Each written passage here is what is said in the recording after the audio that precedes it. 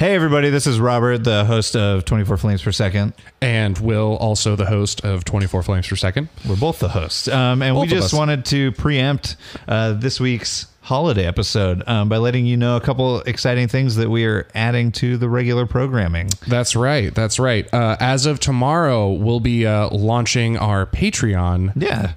Very exciting stuff. We'll have some options for you if you would like to support the show. As the show kind of grows, we have a few costs that we're dealing with, things like keeping our SoundCloud up. Some like web hosting. Exactly. And eventually maybe upgrading some gear. Exactly. But yeah, so we've got a lot of like extra content that we want to be able to do that makes great, like, I don't know, just extra fun stuff that we can release to you as patrons of the show, and hopefully find ways to involve you guys in that. The one I'm most excited about will be our drink along show, in which we'll be doing watch alongs and playing drinking games with a movie of our choice.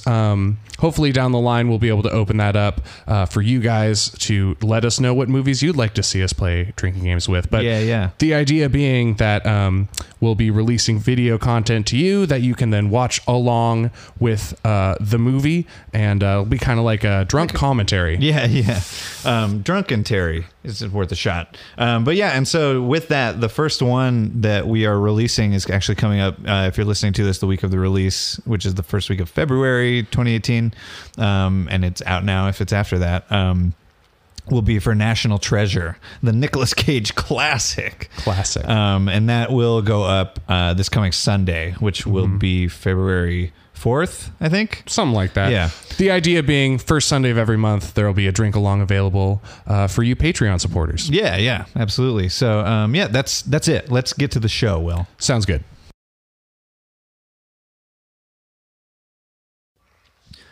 On this week's episode, we get stuck living through Groundhog Day. Just how long was Phil trapped in that time loop? If Phil Connors is Buddha, does that make the groundhog Jesus? And, say Ned, how many types of insurance are there? Find out now. You're listening to 24 Flames Per Second.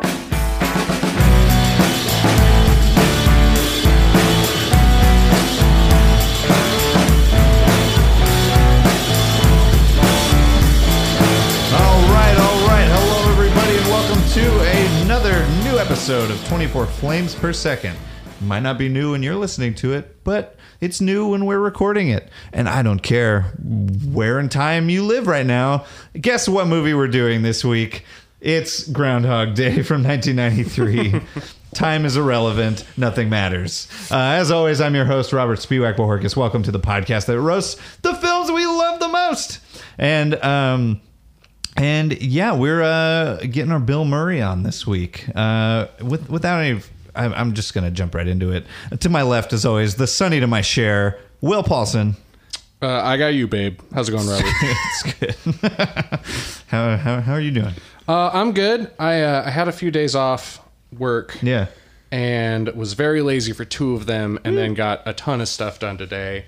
When I left the house, I had a big list of things to do. And then I put the list in my pocket and remembered a couple other things I needed to do and wrote them on my hand. Okay. So it's haircut, UPS, and then there's 2 more lines. The first one is LP, and the line after that is H. And I cannot remember what those stand for. Chemistry related. I have no idea. Hints. But like I did the first 2 things on my list, which were like the hardware store and picking up a couple prescriptions. And then I'm looking at my hand, and I'm like, what the fuck does LP and H mean? So if you know, tweet at us at 24 Flames Pod. If you help can me remember what I forgot. Give him a memento style string of hints. So anyway, I got a lot done. And sorry, I was a little late. Oh, you're fine. I told you I was going to be half an hour late, but I was only 20 minutes late because the lady who cuts my hair is amazing. I think I've mentioned this on the podcast before. I get my hair cut at Salon Excellence on 50th. Next to 7-Eleven. Connected to a 7-Eleven. Cannot give it higher praise. Woo. We've worked out a thing, her and I, to where She knows how to cut my hair so it doesn't look like I just got a haircut. Okay. And she can do it in like 10 minutes. Yes. It's amazing. That's the secret, is to give it like, you want a haircut that's a week after you got a haircut. Exactly. Yeah. Exactly. Yeah. I've been going there for like 3 years now. Yeah. Still don't know her name. Hey, let's introduce the panel. One of these days. Well, before we get there, did you watch the movie this week? Oh, no. Yeah. No. Oh, no. Yeah, no. No, I did not. Okay. Great. Okay, then, now we'll introduce the panel. You've seen Groundhog Day before. Yeah. Yeah. I mean, sure. Yeah. I know what it's about. I don't know if I've seen. I guess. I don't know if I've seen it in one sitting, but like I've certainly seen it. I love how your confidence level went down as soon as you. Oh, of course. Well, kind of. Yeah. I mean, yeah. Well, no, part of it. Maybe. Is that the movie with Yeah. Right. It's got Bill Murray. You've been told about it once, and it feels like you've seen it once, which is kind of indicative of the plot of the movie. Sure. Maybe. Yeah. I was told about a Wikipedia summary of it. Yeah. Right. Yeah. I've had a paraphrase of it. Yeah. But yeah, let's let the rest of the panel in. Here we've got on the roasting side this week, Ben Scott. Hello, Robert. Hi. How are you? I'm doing well. I'm tired. Okay. I'm tired. New Year's Eve. I went to go see Star Wars with Will and John Boy, and I got too drunk and I fell asleep. I mean, that was a month ago now, but whatever. Anyways, next in the roasting panel, Jacob Foltz. What's up? How's it going? Good. Thanks for having me. Oh, you bet. How are you? I'm good. Just moved to Tacoma. Nice. And getting the new place set up. Sweet. And defending this week, long lost brother of Ben Scott, Riley Scott. Why, hello there. How's it going? Pretty good. I actually just got done with a LARP where I was stuck in a time loop. It was fantastic. You're practiced. You're well practiced. Yeah, no, seriously. No way. It was like a bunch of terrible shit happened. Someone died. I got bit by a vampire and I couldn't afford some medicine for it. Wake up the next morning, we open a little envelope we all got, and I read it. It says, as the morning sun raises, use this character sheet. Time is reset. And I went, oh, cool. All right. Time to abuse this. Yeah, so you're not bringing any of that bias to this episode. I'm defending. I have bias for everything. Yeah. Oh, ooh. Yeah, bias is allowed. Yeah. No bias. Encouraged even. Yeah. Podcast, I thought. Don't you understand? In the internet age, all reviews need a bias so that the reader can get attached to a personality. Bias is the literal point of the show. Yeah. Also, yeah. Without bias, it is objectively wrong. Well, I'll see. I'll just leave then. You're going to come here and roast without bias. You're going to be like, well, I see both sides of every argument. Okay, Riley, as the defense this week, we'll get you into movie in a minute here so we can get on into it. And no, this minute does not reset. Oh, great. Well, it's fast. You just... Thanks. It was a courtesy. So, yeah, I'll give you... all right, let me get myself. I'll give you a 3 count. You get a minute, and give us the whole plot synopsis, spoilers and all. Do what I can. All right, in 3, 2, 1, go. Bill Murray plays Phil Connors, a misanthropic weatherman sent to Punxsutawney, Pennsylvania for the 4th year in a row to cover their venerated Groundhog Day festival. Along with him are his producer, Rita, and his cameraman, Larry. He wakes up to Sonny and Cher's I've Got You, Babe at a local bed and breakfast. He endures the folksy yet annoying charm of the local townies, and he gives a dry, sarcastic summary of the festivities, but in his egress, he is blocked by a blizzard and must stop for the night. He wakes up to Sonny and Cher's I've Got You, Babe at a local bed and breakfast and endures the folksy yet annoying charm of the local townies, including his old friend Ned Ryerson, who he doesn't remember. It seems as though time is somehow reset. He wakes up to Sonny and Cher's I've Got You, Babe, assaults Ned Ryerson, and realizes that with no tomorrow comes no consequences. He wakes up to Sonny and Cher and learns that to abuse his powers for hedonism, seeking women, and committing crime. He wakes up to Sonny and Cher, and after giving into despair at being stuck in this cycle, takes his own life. This repeats a few times. He wakes up to Sonny and Cher and steadily begins to use his powers to better the town, initially believing himself to be a god, but after failing to save an old man, learns the limits of his abilities and elects to become a person. You're close. You're pretty close. You made it a long ways. That was pretty close. I could have summarized this in 2 sentences, but then I wouldn't have a gimmick. No, yeah, the gimmick was good.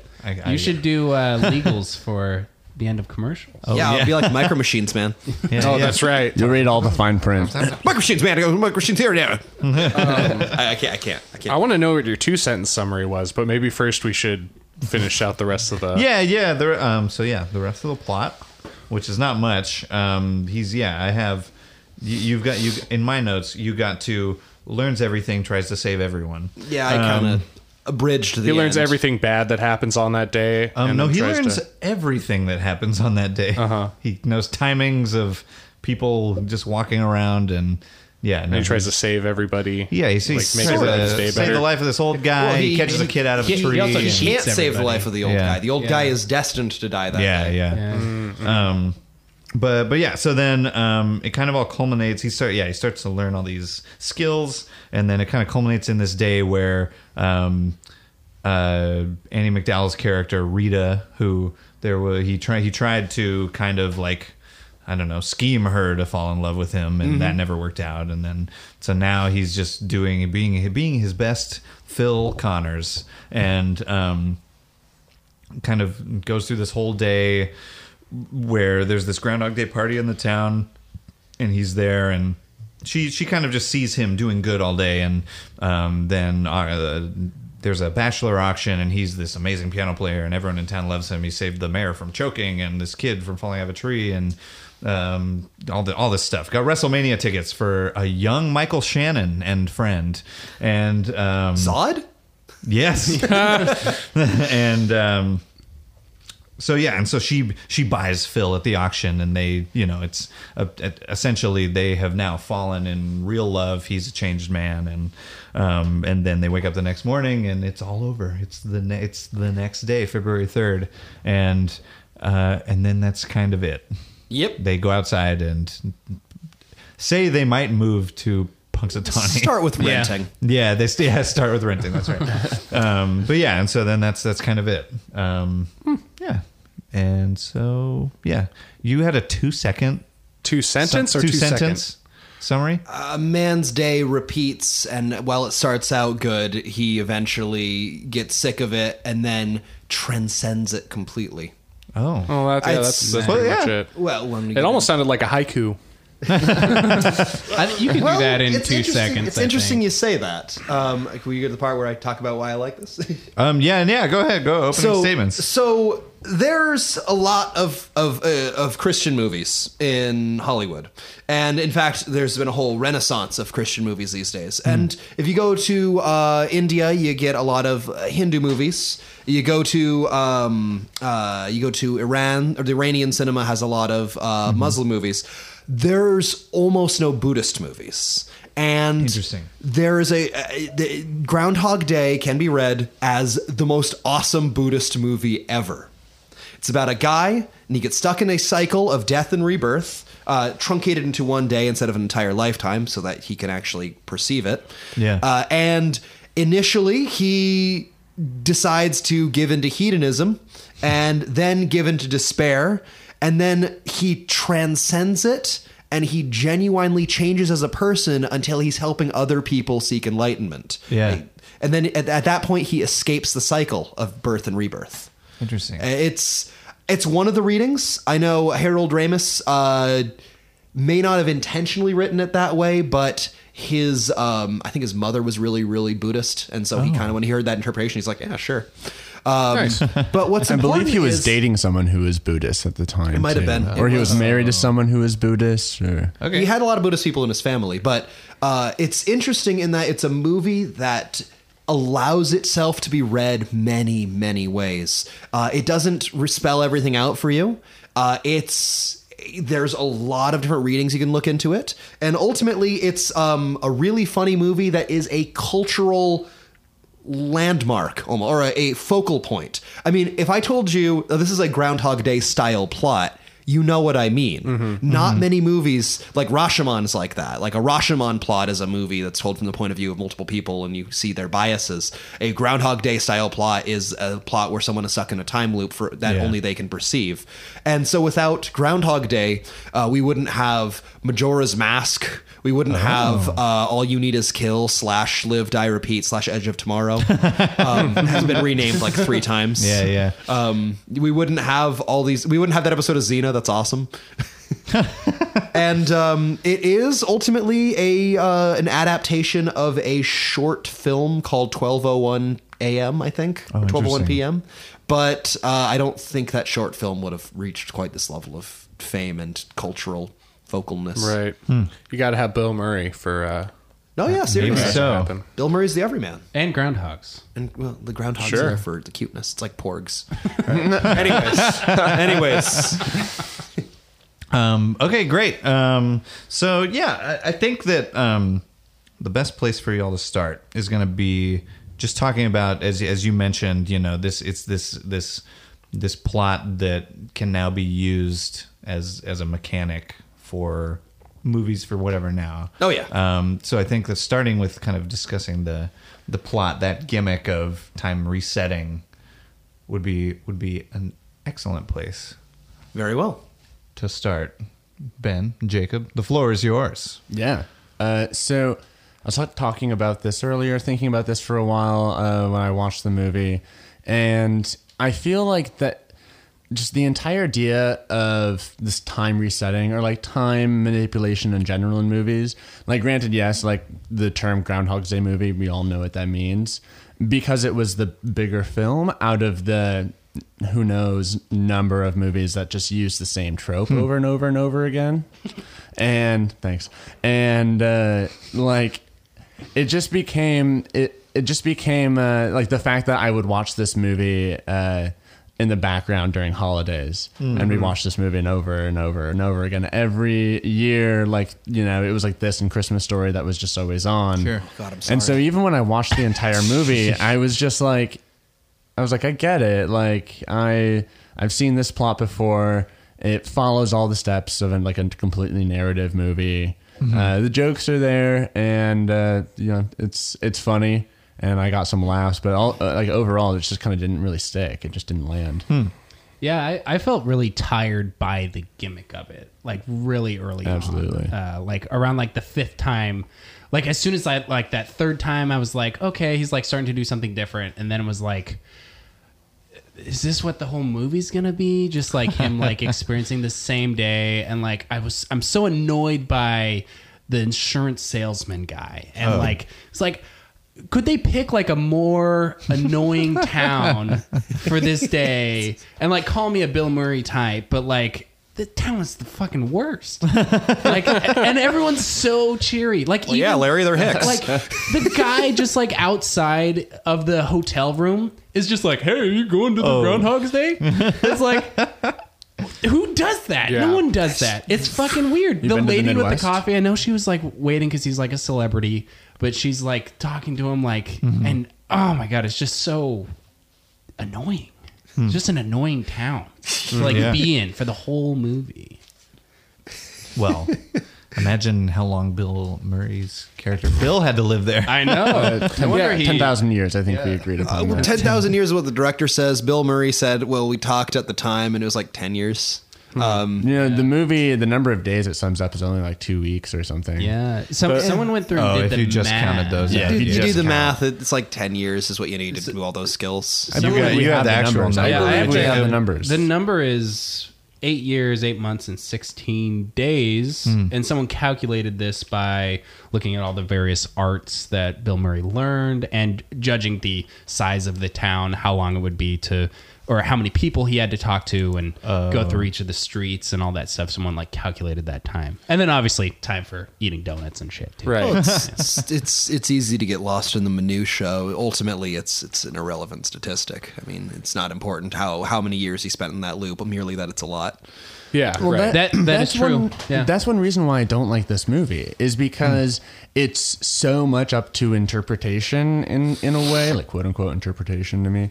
But like, and there's a lot of like different legacies of this movie, and they're all different interpretations. Like they're all like either religious themed or like there's a lot of philosophy behind the movie, and everybody kind of comes up with their own thing. But like that's why I'm not a fan of it, because it's just like there's so much like trying to look deep into this movie while this movie is just a comedy. And like you're trying, like people, I feel like, I don't know, maybe it was like a time period thing, but I don't really know. Like I was born in the year that this came out, but like they're trying to get so much out of this movie and like make it this big deal. And I feel like it was just because the name's attached to it at the time as well. It's like, it's Bill Murray. You love Bill Murray. You get like Bill Murray's like movie baggage. Like I love this movie so much. What can I like take from this? And Right. Well, there's a couple things to address there. In response to the first statement that it's kind of feels a little played out, I think that's kind of like the Seinfeld effect, how people don't think Seinfeld is that funny now because comedy has been so heavily influenced by Seinfeld that Who are these people? The internet. I'm coming for you. These internet people. But no, it's like how people think that Seinfeld's not funny, but it's like, well, at the time this was really edgy, but like now everything's been shaped around it. I think that Groundhog Day. What is edgy about Seinfeld? It's really mean-spirited and no one learns any positive lessons. But we're not talking about Seinfeld here. We're talking about Groundhog Day. I'm just curious because Seinfeld's really edgy. It was like one of the first mean-spirited. Like, it's mean and no one learns any lessons. It's like how Always Sunny is edgy now, except now we're all super desensitized. Yeah, imagine it's like in 10 years. Always Sunny is going to be like, oh, it's so tame when they found that baby in the dumpster. Oh, anyway, okay, we're talking about Groundhog Day here. Thank you. Yeah. And I think that it's been the cultural touchstone it's been for so long, and so many things have expanded and adapted on that formula that we look at it now and it's like, oh, it's just like this weird comedy movie. But at the time, it's kind of was this new thing. I mean, the only thing that was really kind of like it was a short film, and then the expanded full movie of the short film, which came out in the same year as Groundhog Day, interestingly enough. Wait, so 2 time loop movies came out in the same year? Yeah, I know, right? Weird. Based on the same short film. So the short film was Spooky. 1991, 12:01 a.m. or 12:01 p.m., whatever one it was called. I always get them mixed up.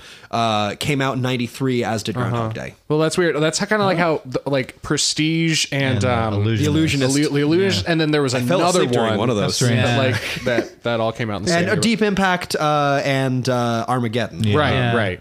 Well, anyway, dueling movies, twin films. Dueling movies. That's Titan A and Treasure Planet. Anyways, those destroyed each other. But another interesting thing about it being just another comedy is actually Harold Ramis and Bill Murray got into frequent fights over the tone of the film. This is actually pretty interesting. Bill Murray wanted it to be a very philosophical film because Bill Murray saw a lot of this potential in it. While Harold Ramis wanted a comedy. That's weird. I would have flipped him. Yeah, I know, right? Yeah. Bill Murray's kind of a complicated character in and of himself. Certainly. He went through a divorce during this. And it's weird because I tried looking for signs of it. I'm like, hey, he doesn't seem more or less surly than he usually is. But I say that we may have been exposed to this movie a lot because we've seen it a lot, but it's a very important film to have in the canon, and it influenced all the films that came after it. Like a lot of Harold Ramis films, now that I think about it. Yeah. What else has he done?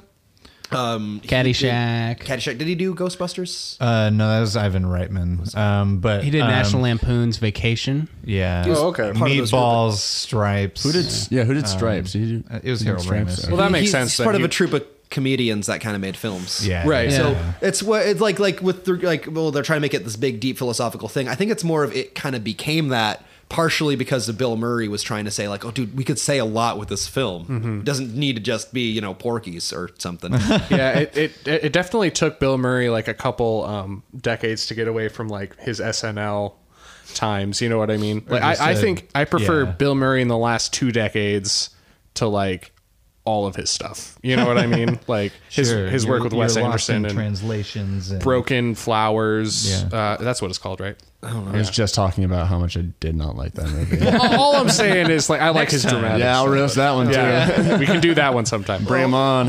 Bill Murray was important for this because he is an incredibly misanthropic everyman. He is how most people see themselves. Surrounded by idiots, stuck in a loop. I mean, the first thing we see in the movie, okay, ignore the dumb song in the beginning of the movie. The first thing we see in the movie is Bill Murray on a green screen. It's actually blue. Anyways. Green screen is the term, though. It's whatever. He's in front of a blue screen, and he's just kind of like going about things and like leaves the moment he can. Great character establishing moment. He's literally on a fake set, just kind of going through a thing that he complains has been doing for 4 years. Yeah. So the loop is almost like an expansion of that. It's a man stuck in a rut, and only through ambition can he actually get out of it. You need Bill Murray to be that asshole so that he can go through a character arc. Interesting. Another thing I forgot to mention about the original draft of the movie, they originally gave a reason for why the time loop happened. Oh, did they? And if you want to interesting. save the magic forever, go ahead and skip a minute of hit this that podcast. 15-second forward button. The original draft of the script had him get cursed by an old gypsy woman. God damn it. And it ruins the movie, doesn't it? Having a reason for it makes it dumb. Because now absolutely. It's not like we can't draw an interpretation from it and like think about like, oh, well, you know, like your life's stuck in a rut. Now it's like, oh, well, the moral of the story is don't trust gypsy women. Yeah, I know. That is my least favorite trope, is being cursed by an old woman. Like, Yeah. It was the 90s. yeah, but It was the late 80s. It's still like a century old. Yeah. You know what I mean? And then the second draft of the script, he had a jilted ex-lover open a book on how to do magic and curse him. Oh, yeah. See, that sucks. too. That's even worse. Well, yeah, I think That's perfect. That's probably why there's drafts of a script. Right. Yeah, exactly. Riley and I were talking beforehand, and I said that this movie is sort of Lovecraftian, and he laughed just like that at first. And I was like, well, you know, in the sense that like we don't know why it's happening, and that's what makes it more intriguing. You know, what I mean? Right. It's a human like impulse to explain everything, and sometimes films are better served with a tad bit of mystery. You know? Oh yeah, it's a lot of modern internet culture has driven movies to want to make codexes and lore Bibles and wikis to explain stuff. But a lot of problems in modern films are about bookkeeping. It's about trying to keep all of your eggs in a row. That's why a lot of people hate the new Star Wars movie, because it stamps upon my decades of established canon. It's like, but the film. Right. Sometimes you need to have something that is just kind of willing to be like mysterious. And I laughed because I thought that you were trying to nerd snipe me, because I thought that it was common knowledge at this point. Oh, Riley, I would never try to out nerd you, my friend. No. I meant to say like you try to get me stuck in a loop of talking about Lovecraft. It's like, I fucking love that guy. Anyways, I think that the mystery makes you focus less on how it's happening and more what he does in it. Sure. Right. Exactly. Well, I'll go to how. So after you have the mystery, and I do like that they don't really tell you why or how. I think that's interesting, because that goes against the trope. Right. Yeah. You know, in the original scripts, that's the literal trope. But like you get to the last half hour of the movie, and like, you know, he becomes like this better person. There's kind of like this altruistic revelation almost. Yeah. But then it just turns into like this kind of romance movie. And it's just like this love, you know, between like the two characters, and it like peters off a little bit too much for me, because it was going through like this interesting kind of, you know, mystery that you're trying to figure out, and watching the cycles of grief happen on this person. Basically, but like, and then it just goes into like this cute little love story and ends happily ever after. Yeah, he's this guy who's in peril, you know, like he's like going through every single day repeating, and then it just he winds up being like the perfect human being, you know, like that's bullshit. Well, I mean, bullshit. isn't part of the whole thing that he like submits to his fate, sort of. And once you kind of, quote unquote, go with the flow, everything gets easier. Once you kind of stop resisting the change and the suffering around you, some Buddhist stuff. It's more Taoist, but yeah. Well, see, I can't out nerd him. It's not a nerd thing. I'm a Taoist. But yeah, I mean, I think that's part of it. Like he, philosophically speaking, when you kind of when you stop trying to be something and just be something, you know what I mean? I go understand your way. where you're coming from, but that's like not the end of the movie, like at all. The end of the movie, when he like gets released from his day, is after he goes through. He like tries to save the. Oh no, that was before. But he like catches the kid out of the tree. He goes and like pulls like, you know, like someone's choking and it's like you know, and they spit out the seed or whatever the hell they're eating, and he goes and builds a piece of meat. Thank you. And he builds like a whatever, and he goes to his piano lessons, and then like literally the entire town is like here. So like I just don't think that's a great like lesson. Like, hey, do literally everything you can to make everyone else's lives great, and you're the best person ever. Like I don't like where like where's the lesson? It's way too selfless. Like it's way too like, if you just go and make everybody's life better, then you're automatically a really great person. Like go bend over backwards. Yeah, for and it's everyone. like it's like you should do good things for people, but like it's teaching you in a way that like the only way that you can make yourself feel better, like selfishly, is by like going through this hedonistic period of time and then becoming like having this awakening, and then that's it. But like, how do we know he didn't just like get bored and is just like doing this because like he doesn't know what else to do? Just something different. Yeah, it's I'd say that it's one of the ways to interpret this film, and that's how I'm going to start most of these sentences, is exactly is that he effectively has a superpower, right? He knows how everything is going to happen. He called himself a god. That's not inaccurate, honestly, with regards to the small province of Punxsutawney. Right. But his powers are limited. So he spends his time kind of doing things for himself, but he ultimately feels kind of empty about that. So it's more like with great power comes great responsibility for that. But then I guess I'm getting Harold Ramis mixed up with Sam Raimi again. Yeah. Also, Kanye called himself a god too. So like, well, Kanye has a lot of power and influence. I mean, no. Anyways. But one of the interesting interpretations I've seen of this film also said that the time loop is a metaphor for him kind of being happy with the complacency of his life. And the only way to escape that is through ambition. And the specific ambition that he chose was the love of this woman. That is one possible ambition that could pull him out of it through this interpretation. And he tried and failed repeatedly and ultimately escaped it by realizing that just by doing everything for her won't make her love him. He needs to improve himself as a person, and by bettering himself, he can start to affect everything around him. That's one interpretation, of course. I will agree slightly that, kind of ends in a cheesy early 90s rom-com. Right. But... which I normally love. Don't get me wrong. I normally don't love like, those. Yeah, in like 2 weeks. Yeah. I know. I hardly wait for it. I normally don't love those, but I feel like it's really hard to sell a story like this. I mean, if it had just ended with him like transcending on its own, I think audiences would not have appreciated it as much as that. You have to keep in mind the time. I mean, they tried to make this movie as timeless as possible. I actually read that, but you still have marks of your era.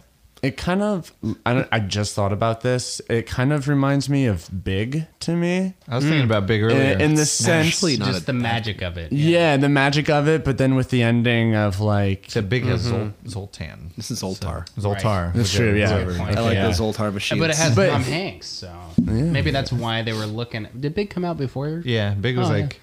That's probably why Tom Hanks was. That's probably why Tom Hanks was considered for this, Yeah. Yeah, I was thinking about that. And I also, I mean, didn't really like Big either. But I watched Big when I was really young, and I was just like, this is weird. I don't like it. This is uncomfortable. And it was really. So I watched it with my mom. Well, and you my were mom small was in the and room. you wanted to be big. Basically, Well, yeah, but also the I woman. need to find how do I get big? Yeah, some questionable interaction between Tom Hanks when he's big and the woman. Oh. You know what I mean? Oh yeah, It's very blank check. that movie has its own. And that fucked up- concludes our review of Big. Yeah, right. No, but Groundhog Day though. Groundhog Day, though. What? So wait.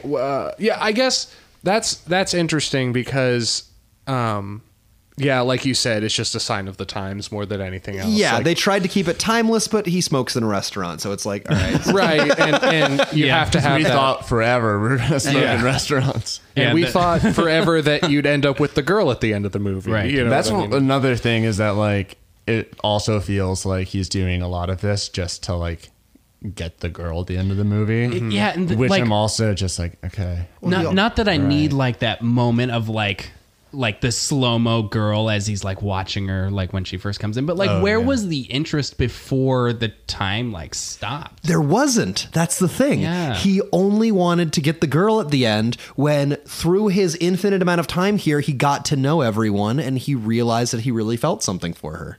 It wasn't until he started to get to know her that he decided to try working on this. Does he? Yeah, hit but on- how he got to know her was like cheating her.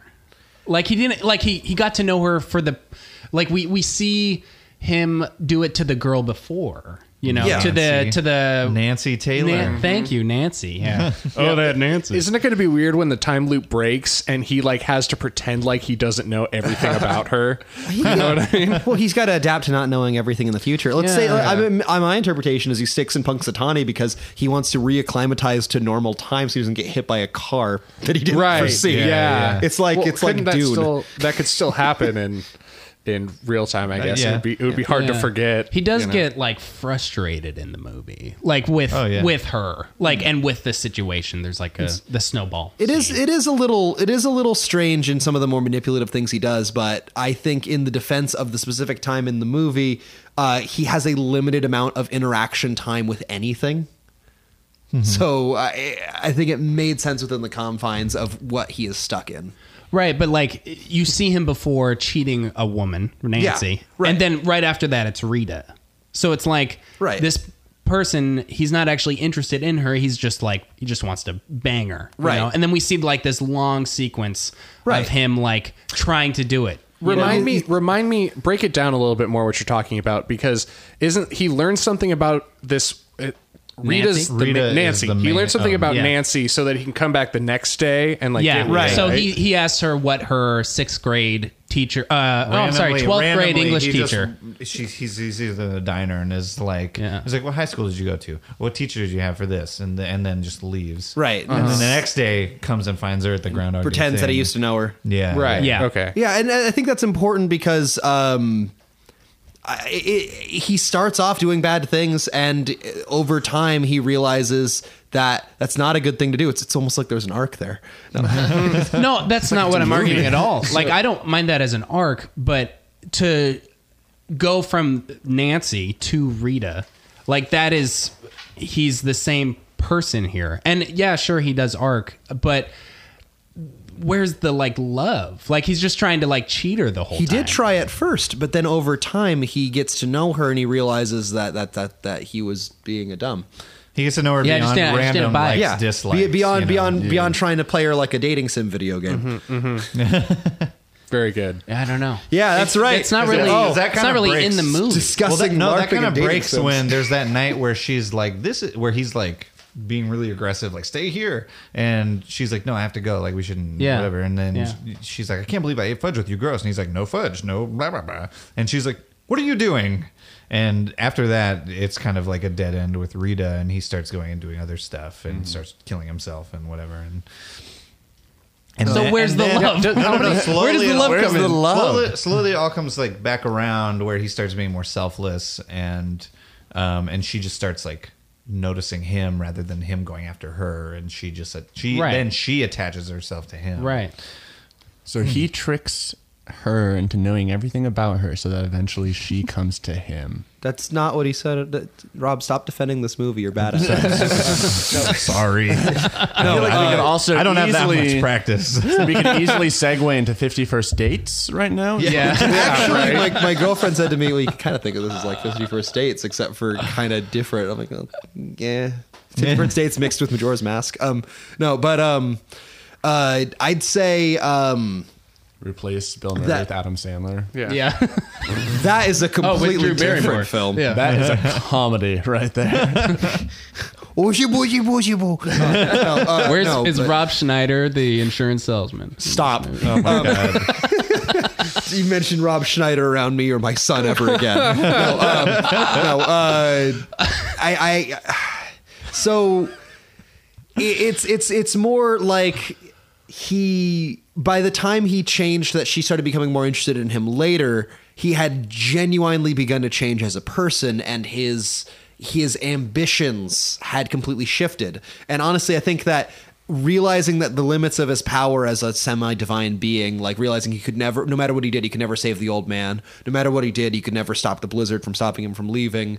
It humbled him, and as a happy coincidence, it turns out she likes people who are genuinely good people. I mean, there are some interpretations of this that she's living a separate time loop that only briefly brushes against his, but I don't want to get into that because that's weird. Jesus. I would love to get in that. It's all from a line where she says, yeah, I don't know, I feel like you've done this. You ever get the feeling of deja vu? Like she says that to him. Yeah. And it's like, oh, okay. Well, but I don't buy that. Yeah. If you want to learn about She's that, playing a check out great the- con if she is. Yeah. The Groundhog Day wiki page has a lot of that stuff. Yeah, well, the extent, The Groundhog's Day extended universe. it links together with After Hours and like There's a canon. Eyes Wide Shut. Yeah, there's a lot of days where we missed where Thanos comes through a portal. Stop. Every other movie exists within the Groundhog Day timeline. Yeah. And it's all the snow globe of a kid at St. Elsewhere. No, anyways. There's the Infinity Stone in the alarm clock. Yeah. All right. Break it open. But in all seriousness, though, It's the time stone. Sorry, stop it. Enough. Shut the fuck up, Robert. Ending. Oh my god, I forgot. I had something really Phase poignant 4. to say, and you guys are just fucking saying Thanos. Phase 0. Oh my god. No, Take your but time. It'll come to you. it's a wonderful little philosophical bit. I like that both Bill Murray and Harold Ramis had says in it, because I think that you watch it first, it's funny. You watch it a second time, and you go, well, actually, I can make a lot of parallels to this. But it's a good film. All right. Any other? What else you guys got? I don't know. We didn't really talk about other characters. And there's a handful of them. I mean, and they're all kind of, they're literally the same every time we see them. Found myself liking Larry more when I was an adult than when I was a kid. Camera guy's camera snarky guy. and funny. I like. He sees him driving off a cliff, and he's like, "Oh man, I'm going to record this shit." Yeah. He just keeps going. He's like, "Oh yeah, no, it's going to be great." And they crash. And he could be okay, and then it explodes. Yeah. We mentioned that Bill Murray's brother is in this Brian movie. Doyle Brian. Brian. Didn't know Bill Murray had a brother. He's Also the mayor, named yeah. B-Ry. He's the B-Ry Murray. guy with the You've really seen him. raspy voice. Yeah, you've seen him in other things. He's Yeah. the Christmas Did we Vacation. figure out what in Wayne's sitcom World. he's on? the, Oh, no. If you think of the sitcom that Brian Doyle Murphy is on, I would Murray. love to His know. last name is the same as Wow. Bill Murray. Hey, you know what? Oh, wait. Did you just call him Brian Doyle Murphy? yeah. God damn it. That's RoboCop. No, you were talking earlier about who's like that with regards to like the annoying people talking. I don't know. That's how I feel whenever I'm at the bus station and people start talking to me, or whenever I go to like Leavenworth to go skiing or something. It's Leavenworth. Yeah. Oh. This town Yes. is Leavenworth. Yes. Oh, Well, sure, Leavenworth sure. is the West Punxsutawney Coast is equivalent of Punxsutawney, Yes. Pennsylvania. Yes. Yeah, I know. It's like whenever I go, like I hate talking to people. Oh, me too, man. Yeah, I know. It's like people say, come up to me and go, "Well, how about them Seahawks?" And I'm like, I what's the polite way of saying I don't care? Yeah. Well, okay, so I got a funny. I got a. See who? I usually say I don't follow baseball, but then I started realizing it makes some people get really upset. I was flying out of Get bruised. SeaTac like a month ago, and I was at the airport bar, and there was this like I walked in and there's like one of these old guys who thinks like because it's an airport, it's okay to like just talk to everybody. You know what I mean? Yeah. And he's talking to this like newlywed couple that are like, and he finds out the husband coaches football or whatever, and so they're like, and I like kind of like skirt through them, walk through them, and like find my place to sit, but you can't sit anywhere in this bar without being within earshot of him. And aggro range. Yeah, I texted John Boy actually about it, and he said something to the effect of like, well, how about this? Like, you know, we just met, but it's like we're old friends at the airport and all this. And I'm like, but enough. Yeah. So I'd say unacceptable. That we know that Bill Murray has become the Buddha when he can forgive all of these annoying townsfolk, and he can even go up to Ned and be nice to him. Ned is an obstacle to overcome. He must learn to get rid of his own ego and make Ned happier. That is a little weird. It's one thing. He buys all of the insurance things for Ned. I don't quite follow that part, it's but part of making Ned's day. Right. Yeah. Fair. It's still weird to me, but still. I mean, all of the end is kind of weird. Yeah, but it's kind of like he's so unreally good because he's broken the cycle and he's become a better person. Sure. He's changed so much that he's the Buddha now, and he can even forgive Ned for being obnoxious and annoying. Yeah, he is like a Christ-like figure. Yeah, I've also seen interpretations of him. I've seen someone even saying that Punxsutawney Phil is a Christ-like figure, but I don't. That is how. It's something to do just because he comes out of the ground. Yes. Ridiculous. I want them to make a remake of this movie and just re-release it. No. Yes. Oh man. Back to theaters every year on the same day. Or just say they're going to remake it. Watch everyone get mad and just re-release the same film. Yeah, make a new trailer, but then it's actually just the same film. But there's a lot of interpretations. Yeah. Interesting. I did not read the Punxsutawney Phil as Jesus. I think part of why there's so many interpretations to this movie is because there's like not a lot of substance there. Like it's really like lacking energy, like, and it's really obvious about it. And it honestly, it makes it hard to like sit through. Like not that like I need like a fight scene between the groundhogs or anything like that. But like Ned get punched. Need like something to like kind of raise it up to like catch my interest again. Cause it's like, so like, it's kind of like painfully low energy, and it's just hard to. You'd have to be in a really dark room to actually like watch this movie, but like having it on the TV, it's like, no, I don't feel like anyone would actually watch it because it's like not catching anybody's attention. Like there's not even enough there's not enough energy to make it a mystery. Yeah, you know, like it doesn't even become a mystery because I kind of just like really didn't care about why it happened. Yeah, but like I didn't care why it happened, so I didn't really feel like looking into it. I didn't care like why he was going like around and around and around again. So I didn't really feel like putting any effort into figuring out why. Which, so like, I guess like this movie to me, like I can't watch it not passively. Like whenever I watch it, it's always going to be like I'm going to glaze over at some point and check my phone and do something. It's kind of a chore. It's a chore. Yeah. Ben, I was going to say this is like a pull your phone out kind of movie. This is definitely pull your phone out movie. I'd say that the pacing is used deliberately. It's kind of deliberately. It's a small hokey town. Like, Guy becomes the deity of a small hokey town. It's gonna be really, really slow paced. Not a lot happens. He tried making it exciting by doing a dramatic car chase, and it didn't get him anywhere. So he decides, all right, fine, we'll just. And I mean, it can be deliberate, but it's still slow. Even if it was high energy, the loop would have. It still sucks. I think if it was higher energy, the loop would have graded on you more. But I'd say that you can't say there's not a lot of substance to it because there is definitely a lot for people to talk about. There is. I mean, I'd rather watch a film where I'm left with a lot to discuss and think about and mull over than a film that's really exciting, but I got nothing else to say.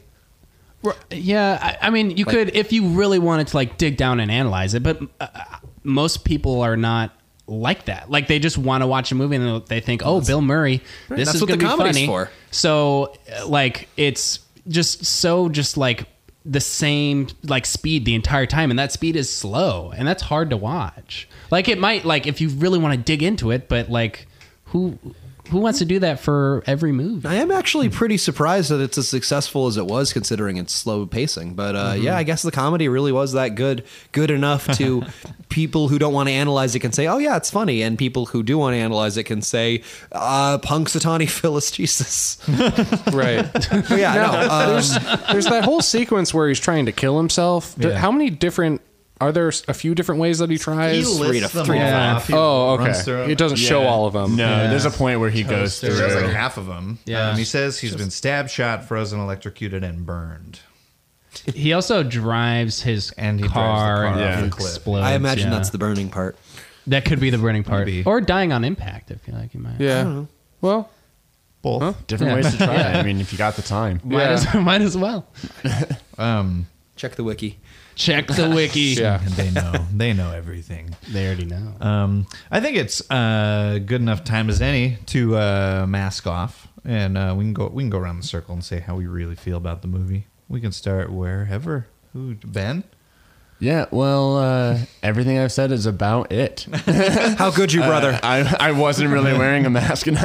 We should do it like a genealogy test just to see. But yeah, I mean, again, like this movie to me was a pull your phone out movie. I like that term to describe a lot of movies that I watched. I'm stealing that. Yeah, I'm using that again. that's good. Yeah. That's real good. Don't use it too And- much. They'll start writing another article about how we can't pay attention to Right. things. Right. Top 10 Us movies millennial to pull your types. phone out. But yeah, I mean, to me, there just wasn't like as much to this movie as it claims to be. I've also recently watched a lot of Bill Murray movies. I mean, not like a lot, but Bill Murray movies that I haven't really liked. A lot of like his semi-newer stuff. Yeah. So watching this movie again recently, I just kind of was already in like a sick of Bill Murray, mood. Yeah. Like, granted, like I'll watch Lost in Translation and I'll love it every time, and I think Yeah. he's great. I love Stripes. I love the one where he's playing Hunter S. Thompson. That was. Where the Buffalo Roam? Is that what it's called? Oh, I thought you were talking about Fear and Loathing in Las Vegas. No, That's no, Johnny Depp. it's a different one. It's Where like the a, Buffalo I did Roam? not Yeah, it's realize like that a there- semi quote unquote sequel because it's another book he wrote. I did not realize that Bill Murray played Hunter S. Thompson. That sounds amazing. Yeah, and like no, it's a great movie. But then I watched like Broken Flowers and Hyde Park on the Hudson, and like and St. Vincent. We talked about that earlier too. And so like What about the one where he's alone on the island? Castaway. Castaway. That's Tom Hanks. Oh, it is. Yeah. Oh, my bad. wow, this is good. Tom Hanks Bill Murray comparison is When I was a kid, I actually It's a little weird now. I used to get them mixed up when I was a Yeah. kid. That was my attempt at a joke. I was going to say, Oh. did you just catfish us? Yeah, I did. Totally did. How you could have dare just you? left it. That wasn't my fault. But nice. Yeah, I mean it just became just it didn't hold up for me with even the like semi okay standards that I had to it already. Yeah. I think this movie is awesome. I'm gonna say Traitor. I know. I just wanted to talk about this movie, honestly. I have a list of movies that I made my wife watch when we first started dating, and this is one of them. Nice. a good film. I think the drab cinematography, I was going to bring that up as a negative because it's incredibly boring cinematography, but it really works for the movie. Yeah. It totally fits in, especially with the contrast of that with the really like cheery people. Like it's like these people's like they like don't know like what the world is like, and they just know their drab little town. And it's freaking awesome. They nailed the small town aspect of it. Oh, yeah. Like I'm town's from perfect. I'm from the Midwest, and like the small town in this movie reminded me a lot of like where I'm from in the Midwest, where it's like Is that what the Midwest is like? oh yeah, I've never been to the Midwest. It's not like a faux nice, but like it's just everybody is just too okay with being where they are. Yeah. like yeah. and like in these smaller towns, like and I mean I grew up in a really small town, Yeah. and it's the kind of thing where like I don't know. In the movie, they nailed it. Basically, Yeah. like that's exactly how I felt. I'm about right there. it. I'm right there with you, man. There are a few like qualities to human beings that I enjoy less than contentment. You know what I mean? Yeah. I mean, Unsettling. Yeah. I've been told by people who are not from Seattle that people from Seattle are really, really cold and don't really like talking to strangers. And so I was afraid that I was reading this movie like with that bias, and I'm like, yeah, of course, fucking hate talking to people. I mean, but yeah, Well, I mean, Sleepless in Seattle, I've never actually seen Sleepless in Seattle. It is. You've got me. It is a bit- melodramatic. Yeah, pretty I like inaccurate. melodrama. Bill Murray's really good in it, I think. I love it. Is Bill Murray actually in Sleepless in Seattle? No, Tom it's Tom Hanks. I liked Bill Murray Have you in seen Bill Murray in The Mazes Green and Mile? Monsters. Green Mile. That was Eminem. Oh, wait, that was 8 Is there any movie with both of them in it? Tom Hanks and Bill Murray? No. Was he in Cloud Space Jam? No. Ooh, Cloud Yes. Atlas. Wait, no. Tom Hanks No, is Tom not Hanks in is it. not in Space Jam. No, that's Michael Jordan, dude. I keep forgetting that Bill Murray's in Space Jam. I got it mixed up.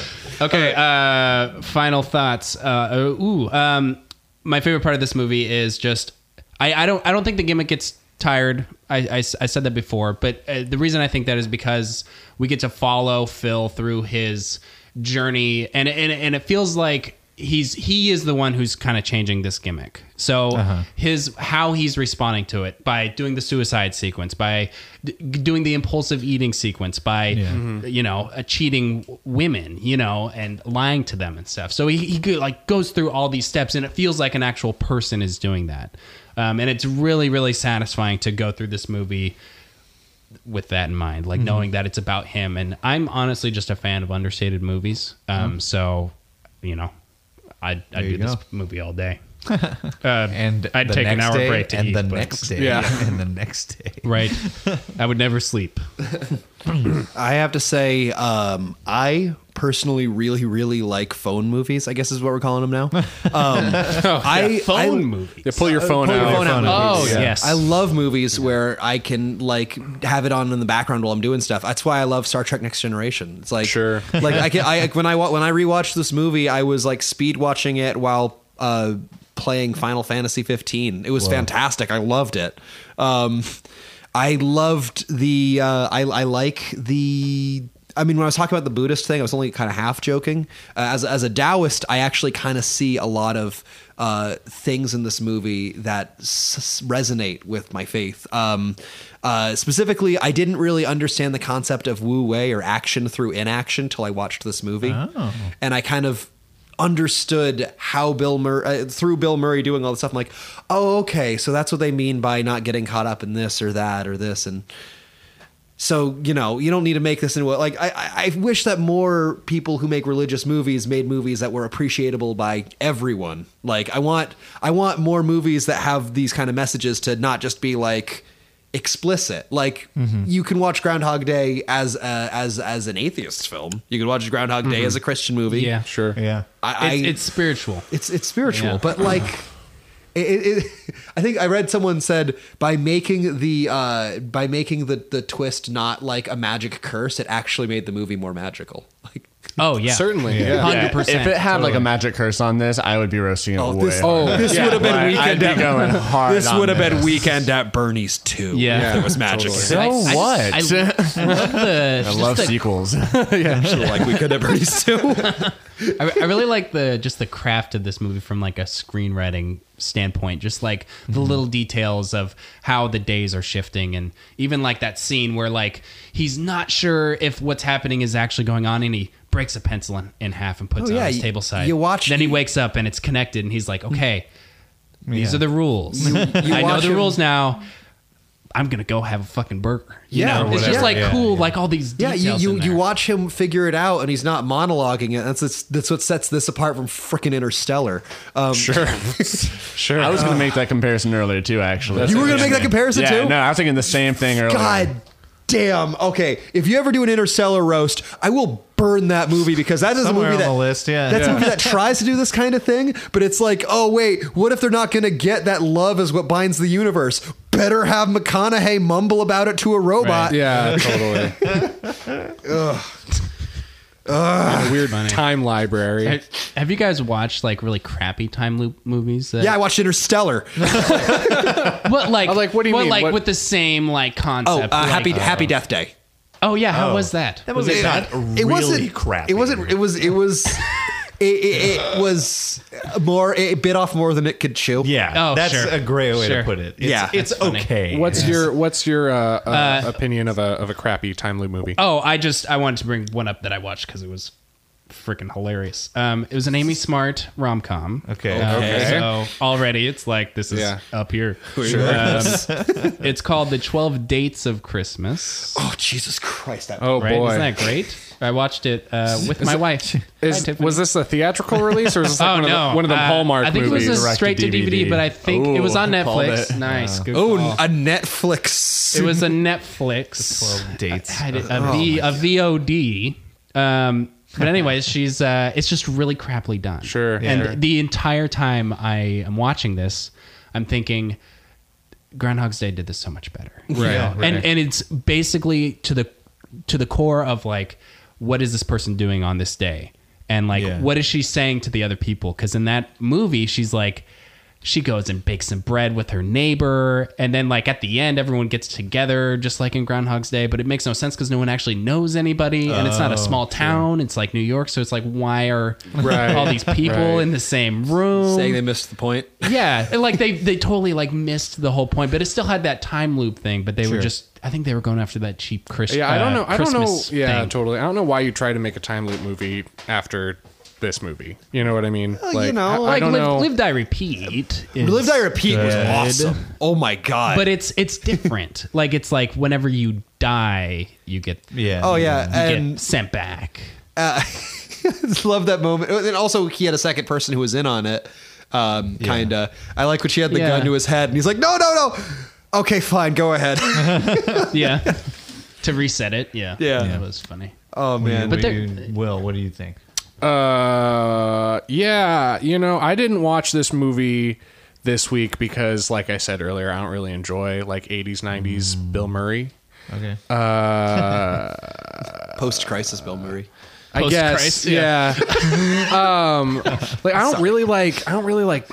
I'm gonna get some flack or whatever. I don't really like Ghostbusters very much. Yeah. There's a future episode. I love What About Bob? Like that is What a About Bob fantastic is comedy. so Movie's good. great. But like, well, I do not like Scrooged. So I guess maybe post crisis Bill Murray or whatever. But I love his work later on. But that work wouldn't be what it is without all of this stuff he did in the 80s. Yeah. Like Bill Murray became a face and then like had like a renaissance of his career sort of later on. You know what I mean? So mean in the 80s. I loved it. You need that stuff because like sometimes you like need that setup with the person, like with the actor. Absolutely. You know, Yeah, like yeah. Adam Sandler in Punch Drunk Love. That would not be an awesome performance without all of his comedy stuff Happy that came Gilmore before. and- with all that stuff. But since we like know that that's who the Adam Sandler is, it totally like heightens his performance, which is like the movie. Like if his performance even stunk, like, the you movie Needed would Adam stink. Sandler's history of sucking to make Punch Drunk Love surprisingly good. No. Or the Matthew McConaughey. Yeah, exactly. Same kind of thing. You know what I mean? The Like, rom-com king. yeah. It's like, But then, like, True Detective is one of the greatest pieces of television, like, that's ever been made. So, or the first season, I will say. it's like without Paris Hilton being a crappy person, you wouldn't have like a surprise in Repo the Genetic Opera when she's not only a good actress, but she's also decent at singing. Wait, what is this? There's a rock opera also on with a Netflix. lot of really weird casting decisions, and Paris Hilton plays like sci-fi dystopia Paris Hilton, and she's really good in it. No What's it called? Repo the Genetic Opera. I've heard of that. What's Yeah. his name? The guy who plays Giles from Buffy plays like a supervillain, evil surgeon who rips out organs to repossess them. I gotta check this out. It's amazing, and he sings while he's doing it. I He's gotta the check this out. night surgeon. I love Buffy. God. Oh, Hey, Robert. Anthony Head's a great singer too. Robert, what do you think about this movie? I dig it. Yeah, I mean, I've only actually seen it like 2 or 3 times, I think. Sure. Counting, watching it last night. And like there were a lot of specifics that I hadn't like noticed before, like a young Michael Shannon. Yeah. Which is Right. was insane to me. I was Blew like, my mind. I was like, what? Yeah. Does it, I'm just picturing, like, Michael Shannon, but like 5 times smaller. Still with the goatee. Like, yeah, and still like balding. barely. You can't even tell. Yeah, he's just like He just looks like a little less tired. He's like, thank you for saving me. And he's psyched about Phil in the movie, like gets him and his date like WrestleMania Right, tickets. right. And they're like, WrestleMania! How did you know we were going? Yeah. Right. Get to fight Superman. But yeah, like there are a lot of like small details that I was like, I guess looking for this time that I just hadn't seen before from, not watching it really attentively. And I think it's just so like it all just kind of the movie sets itself up so effortlessly, and that was something that I was noticing where it's like he's just kind of a shithead and they go to this town and oh shit, days are repeating over and over again for him, and it's like there's no explanation why, or there's no rhyme or reason to it. It just all kind of happens, and I think that y'all are right that like that kind of makes it better. It doesn't like if there was a reason, like whatever reason it would have been would be super hokey upon rewatch. Oh, yeah. Like it just wouldn't. It'd be like a thrown away thing. Yeah. Yeah. It'd just be like, oh, here's the reason. Shut the hell up, all the audience members who need a reason for something. Yeah, you don't want to see the Shoggoth behind the curtain. It's better when it's just Lovecraftian. Yeah, Exactly. And so away, yeah, I don't know. Oz. I dig it. It's not one that I watch very often at all, Right. Or was super familiar with. I just remember it being like it's good. Yeah. It's like a once a year watch. Yeah, that'd be On Groundhog's Day. Yeah. You don't get a lot of Groundhog's Day holiday movies. That's true. The challenge issued. Yeah. Someone else make a Groundhog Day movie that's completely unrelated to this one. Has there been another one? I'd like to see one where the groundhog like dies before it can get out of the hole, and then it's just winter forever. That would be called, that's Game of Thrones. Worst series finale ever. Wasn't Bill Murray fighting groundhogs in Caddyshack, or is that Gophers? Yeah. Those gophers. Oh, it was Gophers. Originally, How are those different? originally Bill Murray was going to shoot the groundhog in Groundhog's Day, Yeah. but then the director was like, "Oh, they'll just think it's Caddyshack again." Yeah, that's funny. What is with this director and with gophers? And rodents. Well, Fucking Caddyshack rodents. wasn't about gophers. Caddyshack was about really like smug, self-entitled golfers. Yeah. And it was about watching Chevy Chase be likable. And that does not come along very often. No. All right. All of this being said, I think it's time to wrap it up and go to sleep, live another day. Nice. So I'll thank you all for being here, Ben and Jacob and Riley. Thank you. No problem. Always a good time. Silent, yes. 24 They can't see you raise your glass. Yeah. Yeah, I just raised my can in the air, and that didn't mean Cheers a to the thing. freaking weekend, Will. Yeah, Yeah. And it's Wednesday.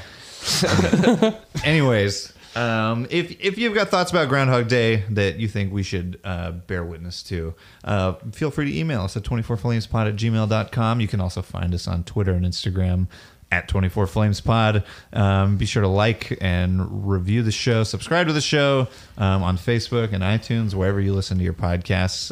The more ratings and reviews we have, the more likely it is more people will find the show. So if you could do that, do us that kindness, like maybe a Phil Connors near the end of his Groundhog Day curse. That's the buy all of our insurance if we were Ned Ryerson. And so with that, everybody, we will catch you all next week. And on behalf of 24 Flames Per Second, happy Groundhog Day. Yes. So yeah, everyone, we'll catch you next time. Bye. Bye.